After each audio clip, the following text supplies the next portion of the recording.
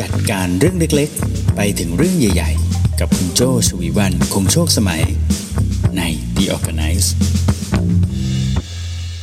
สวัสดีค่ะคุณกำลังฟัง The Organize Podcast กันอยู่นะคะคุณอยู่กับโจ้ชวีวรรณคงโชคสมัยค่ะ The Organize Podcast ในวันนี้กลับมาพบกันเป็นเอพิโซดเลขสวยเลยนะ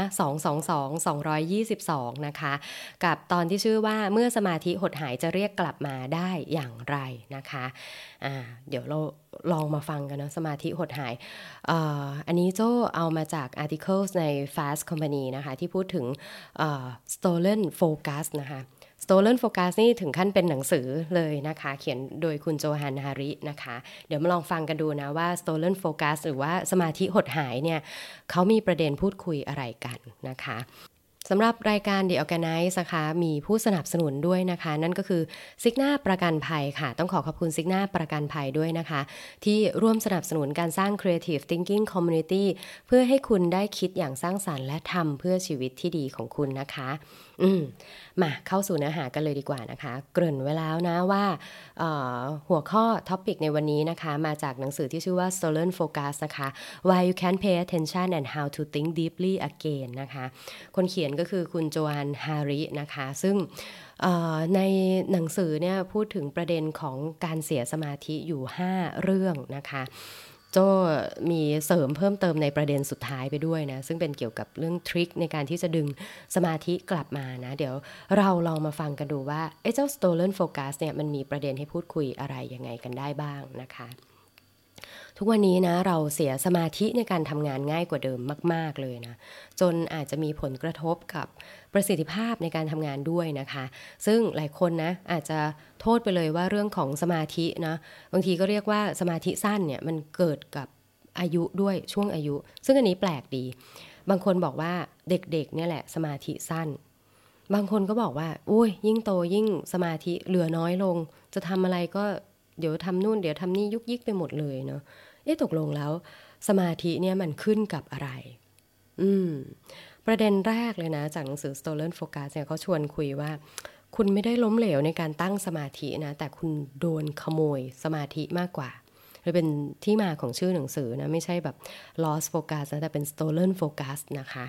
ตอนนี้เนี่ยเราอยู่ในวิกฤตของการขาดสมาธินะใช้คำว่าวิกฤตของการขาดสมาธิเลยซึ่งใกล้เคียงกับวิกฤตโรคอ้วนวิกฤตต้มยำกุ้งอะไรแบบนั้นเลยนะวิกฤตการขาดสมาธิเนี่ยนะ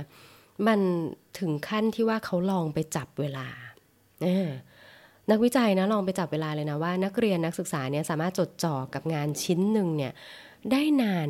เพียงแค่65วินาทีนะ65วินาทีนี่มันนาทีนิดๆเองนะนาทีกับอีก5วินาทีใช่ไหมคะในขณะที่พนักงานทั่วไปนะโฟกัสอยู่ได้ประมาณแค่3นาทีนักเรียนนักศึกษาเนี่ยนาทีกว่าพนักงานทั่วไปเนี่ย3นาทีงั้นเอาใหม่ลองไปคุยกับผู้บริหารบ้างดีกว่านักธุรกิจหรือผู้บริหารระดับ Fortune Global เลยนะ Fortune Global นี่คือการจัดอันดับประจำปีเลยนะว่าแบบบริษัทไหนหรือผู้บริหารไหนที่เป็น Top 500 นะมันเป็นยังไงปรากฏว่าผู้บริหารในระดับสูงขนาดนั้นนะก็ยังหาเวลาในการโฟกัสได้เพียง28นาทีต่อวัน28นาที28นาทีนี่ประมาณพอดแคสต์โจ้เนี่ยค่ะน้อยจังเนาะ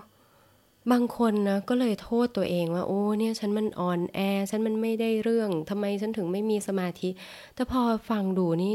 มันเป็นทั้งโลกเลยนะเนี่ยมันเป็นทั้งโลกเลยจริงๆเนาะไม่ใช่แค่ตัวเราเองเนาะในความเป็นจริงแล้ว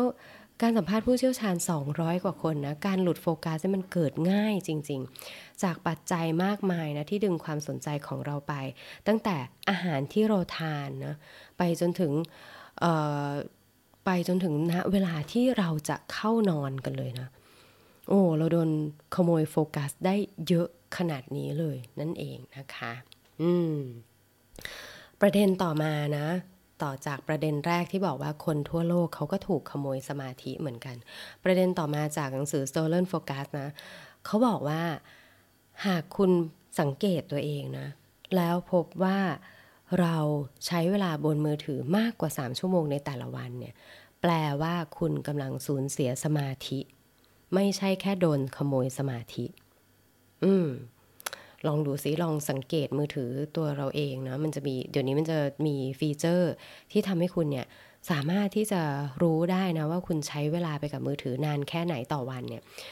เยอะกว่า3นาทีไหม3ชั่วโมงไหมถ้าเยอะกว่า3ชั่วโมงนะแปลว่าคุณเสียสมาธิเลยไม่ใช่แค่โดนขโมยไปนิดๆนะเสียก็คือเสียไปเลยนะศาสตราจารย์มิลเลอร์นะศาสตราจารย์มิลเลอร์นะคะซึ่งเป็นนักประสาทวิทยาแห่ง MIT บอกไว้นะว่าสมองเราเนี่ยสามารถผลิตความคิดได้แค่ 1-2 เรื่องต่อครั้ง1-2 เรื่องต่อครั้งนะแต่ในปัจจุบันเนี่ยพฤติกรรมของเราอยู่กับอะไรมากคะโซเชียลมีเดียใช่ไหมแล้วโซเชียลมีเดีย1 คนมีมากกว่า1แอปพลิเคชันจริงโจมี Facebook Twitter Instagram Line Clubhouse ที่ถือว่าเป็นได้ไหมก็เป็นได้นะแต่เป็น voice ใช่ไหมคะเป็น voice ของโซเชียลเนาะเนี่ยมีมากกว่า1นะแล้วในแต่ละ1โปรแกรมเนี่ยเขาก็มีอัลกอริทึมในการที่จะทำให้เราอยู่กับเขาเนี่ยแตกต่างกันออกไปอย่าง Facebook พยายามให้เราอยู่กับเพื่อนใช่ไหมฟีดที่เป็นข่าวเนี่ยน้อยลงจะเห็นเพื่อนเยอะมากเลยดังนั้นคุณภาพของเพื่อนเนี่ยสำคัญ Twitter พยายามให้เราอยู่กับเทรนด์ใช่ไหมเพื่อนเราไปกดไลค์เทรนด์ไหนเนี่ยเทรนด์นั้นก็โผล่ขึ้นมาได้โดยที่เราไม่ต้องตามคนนั้นก็ได้อย่างเงี้ยแต่ถ้าเป็น Instagram ก็จะเป็นอีกรูปแบบหรือ TikTok เนี่ย TikTok เนี่ยเปิดเข้ามาปุ๊บแนะนำคนอื่นว่าเขาดูอะไรกันเนี่ยก่อนที่จะให้เราเห็นสิ่งที่คนที่เรา follow อัปเดตด้วยซ้ำอย่างเงี้ยกลายเป็นว่าสมองเราเนี่ยคิดได้ทีละ 1-2 เรื่องแต่โซเชียลมีเดียคือสิ่งที่เราอยู่กับทุกวันเนี่ยมันมีตั้งหลายเรื่องหลายบริบท1เรื่องเดียวกันถูกถ่ายทอดใน6รูปแบบด้วยซ้ำอย่างเงี้ยนะคะดังนั้นแล้วนะประสิทธิภาพของคุณเนี่ยไม่ใช่แค่ถูกขโมยสมาธินะแต่คุณเสียสมาธิไปเลยกับการที่ต้องพยายามทำความเข้าใจใหม่จะต้องเรียนรู้ใหม่ในแต่ละแพลตฟอร์มคุณจะต้องใช้เวลามากกว่า23นาทีโดยเฉลี่ยนะในการกลับมาโฟกัสใหม่เพราะฉะนั้นถ้าคุณใช้เวลาบนมือถือมากกว่า3ชั่วโมงต่อวันเนี่ยแปลว่าคุณเริ่มมีปัญหาแล้วนะนะอันนี้ก็คือประเด็นที่2ที่คุณโจฮันฮาริชวนคุยนะบอกว่าเฮ้ยถ้าใช้เวลาในมือถือมากกว่า3ชั่วโมงเนี่ยตอนนี้คุณเสียสมาธิไปแล้วนะเพราะว่าในสมองของเราเนี่ยมันคิดได้แค่ครั้งละ 1-2 เรื่องนั่นเองนะคะมาค่ะต่อมาข้อที่3นะคะโรคระบาดอย่างโควิดเนี่ยนะคะก็ทำให้เราอยู่ในโหมดระแวดระวังไปจนถึงขั้นระแวงเลยนะคะระแวงเนี่ยก็คือถ้ายังไม่ต้องเป็นโควิดก็ได้เหมือนถ้าสมมติเรารู้สึกว่าเดินไปเนี่ยเราจำได้ว่าตรงนี้เคยโดนหมาพุ่งเข้ามาเหมือนจะมากัดเหมือนจะมาทำร้ายเราเวลาเราผ่านตรงนี้เราก็จะระแวงถูกไหมหรือถ้าเดินไปมีหมีมาแอทแทกเนี่ยมันการเดินก็ไม่เหมือนเดิมต่อไปแล้วถูกไหมเดินไปก็ต้องคอยระแวงว่าจะมีหมีพุ่งมามีหมาพุ่งมาไหมอย่างเงี้ยใช่ไหมแต่กลายเป็นทุกวันนี้เจอโควิด -19 เข้าไป2 ปีเนี้ยคุณระวังมันทุกอย่างเลยตื่นมาก็ถามตัวเองแล้วว่านี่ฉันติดหรือยังต้องคอยตรวจ ATK ใช่ไหมจะสั่งอาหารก็ต้องคิดเนาะว่าวันนี้จะออกไปทานเองหรือว่าจะสั่งเข้ามากินนะทุกอย่างเลยนะคะมันทำให้เราเนี่ยระแวงขึ้นมาเลยนะซึ่งมันกลายเป็นว่าการที่เราต้องอยู่โหมดระวังอันตรายมันกลายเป็นว่าเราจะต้องคอยสังเกตสิ่งที่อยู่รอบนอกมากกว่าตัวเองอยู่เสมอเป็นทุกวันดังนั้นถ้าตอนนี้คุณรู้สึกว่าคุณระแวดระวังจนโฟกัสคุณหดหายไปง่ายกว่า2 ปีที่ผ่านมาถือว่าเป็นเรื่องปกติมากๆเลยนะคะต่อมาประเด็นที่4นะคะที่คุณโจฮันฮาริชวนคุยกันนะคะนั่นก็คือรูปแบบการรับประทานอาหารเชื่อไหมว่ามีผลเหมือนกันเนาะรูปแบบการรับประทานอาหารเนี่ยมีผลกับการทำลายโฟกัสของคุณนะคะการทำลายสมาธิของคุณนะคะนั่นเป็นเพราะว่านะ1ศาสตร์ที่เพิ่งเกิดมาเมื่อไม่นานมานี้นะคะก็คือจิตเวชทางโภชนาการจิตเวชทางโภชนาการมันอยู่ด้วยกันได้ยังไงนะทั้งจิตวิทยาแล้วก็อาหารนะเขาพบว่านะอาหารที่เราบริโภคเข้าไปเนี่ยมีผลกับสมองยังไงนะเขาพบว่าอาหารแปรรูปคืออะไรอาหารแปรรูปก็คืออาหารที่เราจำไม่ได้แล้วว่าตอนเกิดมามันเกิดมาเป็นอะไรนะนักเก็ตเนี่ย เจ้าเป็นไก่หรือเจ้าเป็นปลามาก่อนไม่รู้เลยเนาะตอนนี้เป็นก้อนกลมๆใช่ไหมกุนเชียงนะกุนเชียงเคยเป็นหมูหรือเป็นเนื้อเนี่ยต้องคอยแปะป้ายไว้นี่กุนเชียงเนื้อกุนเชียงหมูอย่างเงี้ยอาหารแปรรูปไส้กรอกเนี่ยใช่ไหมอาหารเหล่านี้ที่คนตะวันตกนิยมบริโภคจะว่าตอนนี้ตะวันออกก็บริโภคนะเพราะมันง่ายใช่ไหมง่ายกับการปรุงอาหารง่ายกับการเก็บรักษาเพราะว่ามันอยู่ได้นานใช่ไหมคะอาหารแปรรูปเหล่านี้จะว่าตอนแรกๆอ่ะอาหารแปรรูปมันเกิดมาเพื่อที่จะ preserve นะก็คือรักษาให้มันอยู่ได้นานตอนหลังๆก็กลายเป็นใส่อะไรเข้าไปอีกเยอะแยะมากมายเลยเนาะรสชาติอร่อยก็จริงนะแต่มันมีผลกับร่างกายคุณถ้าสังเกตนะกินอาหารแปรรูปช่วงแรกๆเนี่ยมันจะดีดปรื๊ดขึ้นมาเลยก็คือมันให้พลังงานรสชาติก็ดีทำนู่นทำนี่อร่อยใช่ไหมแต่พออยู่ไปสักพักเนี่ยตอนที่มันพยายามจะแปรกลับมาเป็นหน่วยย่อยที่สุดเพื่อให้ร่างกายนำไปใช้เนี่ยมันใช้พลังงานเยอะมันทำให้คุณเนี่ยเหนื่อยแล้วก็ล้าได้ง่ายเลยเนาะมีงานวิจัยนะที่ลองให้เด็กเล็กเนี่ยปรับอาหารประจำวันนะคะลองปรับดูนะจากอาหารแปรรูปเนี่ยลดลงอาหารสังเคราะห์ก็ตัดออกไปเนี่ยเพราะว่าเด็กๆเหล่านี้นะคะมีสมาธิมากขึ้นถึง 50%เพราะฉะนั้นพิสูจน์ได้เลยนะว่าอาหารแปรรูปเนี่ยนอกจากจะทำให้อ้วนแล้วยังทำให้เสียสมาธิแล้วก็ความจดจ่อไปด้วยนั่นเองนะคะอันนี้ก็คือประเด็นที่4นะจากหนังสือ Stolen Focus นะคะประเด็นสุดท้ายค่ะประเด็นที่5นะหาทางพ้นวิกฤตก็คือจะรับมือกับการ Stolen Focus ได้อย่างไรนะมีอยู่3เทคนิคด้วยกันซึ่งเป็นเทคนิคของคุณโจฮัน2เทคนิคนะแล้วก็ชวีวันเทคนิคเดี๋ยวกันไนเทคนิคเพิ่มเข้าไปอีก1อันนะคะจะกลับมามีโฟกัสเพิ่มขึ้นนะคะอย่างแรกเลยก็คือเลิกตั้ง notification ในมือถืออันนี้กลับไปเหมือนกับที่โจ้เคยพูดไว้น่าจะประมาณสัก2ตอนก่อนหน้านี้นะคะเพราะตอนที่แล้วโจ้พูดถึงเรื่อง critical thinking ใช่ไหม2ตอนก่อนหน้านี้จะพูดถึงเรื่องเราจะเอาโฟกัสกลับมาได้อย่างไรนะหนึ่งในเทคนิคนั้นก็คือ notification นะปิดไปเลย notification นี่มันเหมือนกวักมือเรียกใช่ไหมบางคนบอกให้ปิดมือถืออันนี้เอาเป็นว่าบริบทในชีวิตของคุณแล้วกันนะว่าเหมาะกับการปิดมือถือไหมอย่างโจ้เองเนี่ยเคยปิดมือถือแล้วพลาดเรื่องสำคัญมากๆในชีวิตไปนะก็เลยทำให้ตั้งแต่นั้นมาไม่ปิดมือถืออีกเลยแต่จะพยายามแบบปิดเสียงหรือว่าเอาไปไกลๆหรืออะไรแบบนี้อันเนี้ยทำได้นะข้อแรกที่คุณโจฮันแนะนำไว้ก็คือเลิกตั้ง notification นะหรือเอามือถือไปไว้ไกลๆเลยยิ่งดีนะกับข้อที่2ที่คุณโจฮันแนะนำไว้นะคะก็คือนอกจากหลีกเลี่ยงแล้วนะสิ่งที่ช่วยทำให้คุณเนี่ยอยู่กับตัวเองได้ดีก็คือการนั่งสมาธิเลยแทนที่จะปิด notification เนี่ยคือการรบกวนสมาธิเป็นปัจจัยภายนอกแต่การรบกวนสมาธิที่เป็นปัจจัยภายในก็คือใจเราเองเนี่ยที่มันฟุ้งซ่านคิดเรื่องนั้นเรื่องนี้6เรื่องพร้อมกันเนี่ยเป็นนะอันที่เราบอกว่าทำไมเราเหนื่อยจังเลยวันนี้เราคิดหลายเรื่องเนี่ยมันเหนื่อยเพราะว่าเราไม่ได้โฟกัสแค่เรื่องเดียวเราทำประมาณ6อย่างพร้อมกันเนี่ยนะก็ลองนั่งสมาธิทำสมาธิแต่จริงๆเนี่ยมันมีเทคนิคของการทำสมาธิโดยไม่ต้องนั่งสมาธิเยอะเหมือนกันนะเอาเรื่องง่ายๆเบสิกก่อนเลยชวนคุณหายใจอย่างมีคุณภาพนะหายใจเข้าให้ยาวถึง4หายใจออกเนี่ยให้ยาวได้ถึงประมาณ8ลองดูนะหายใจเข้า4มันจะสั้นหน่อยแต่หายใจออก8เนี่ย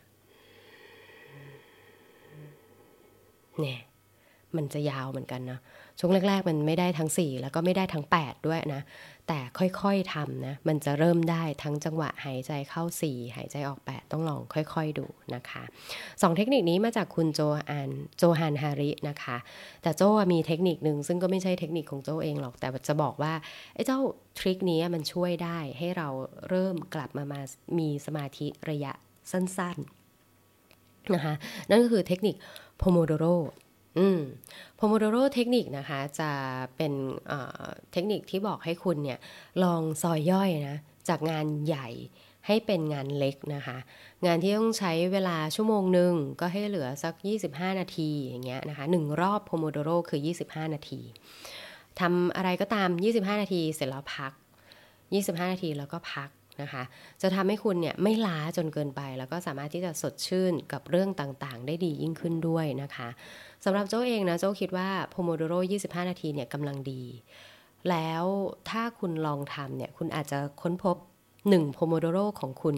ที่อาจจะมากกว่า25 นาทีก็ได้อันนี้แล้วแต่เลยว่า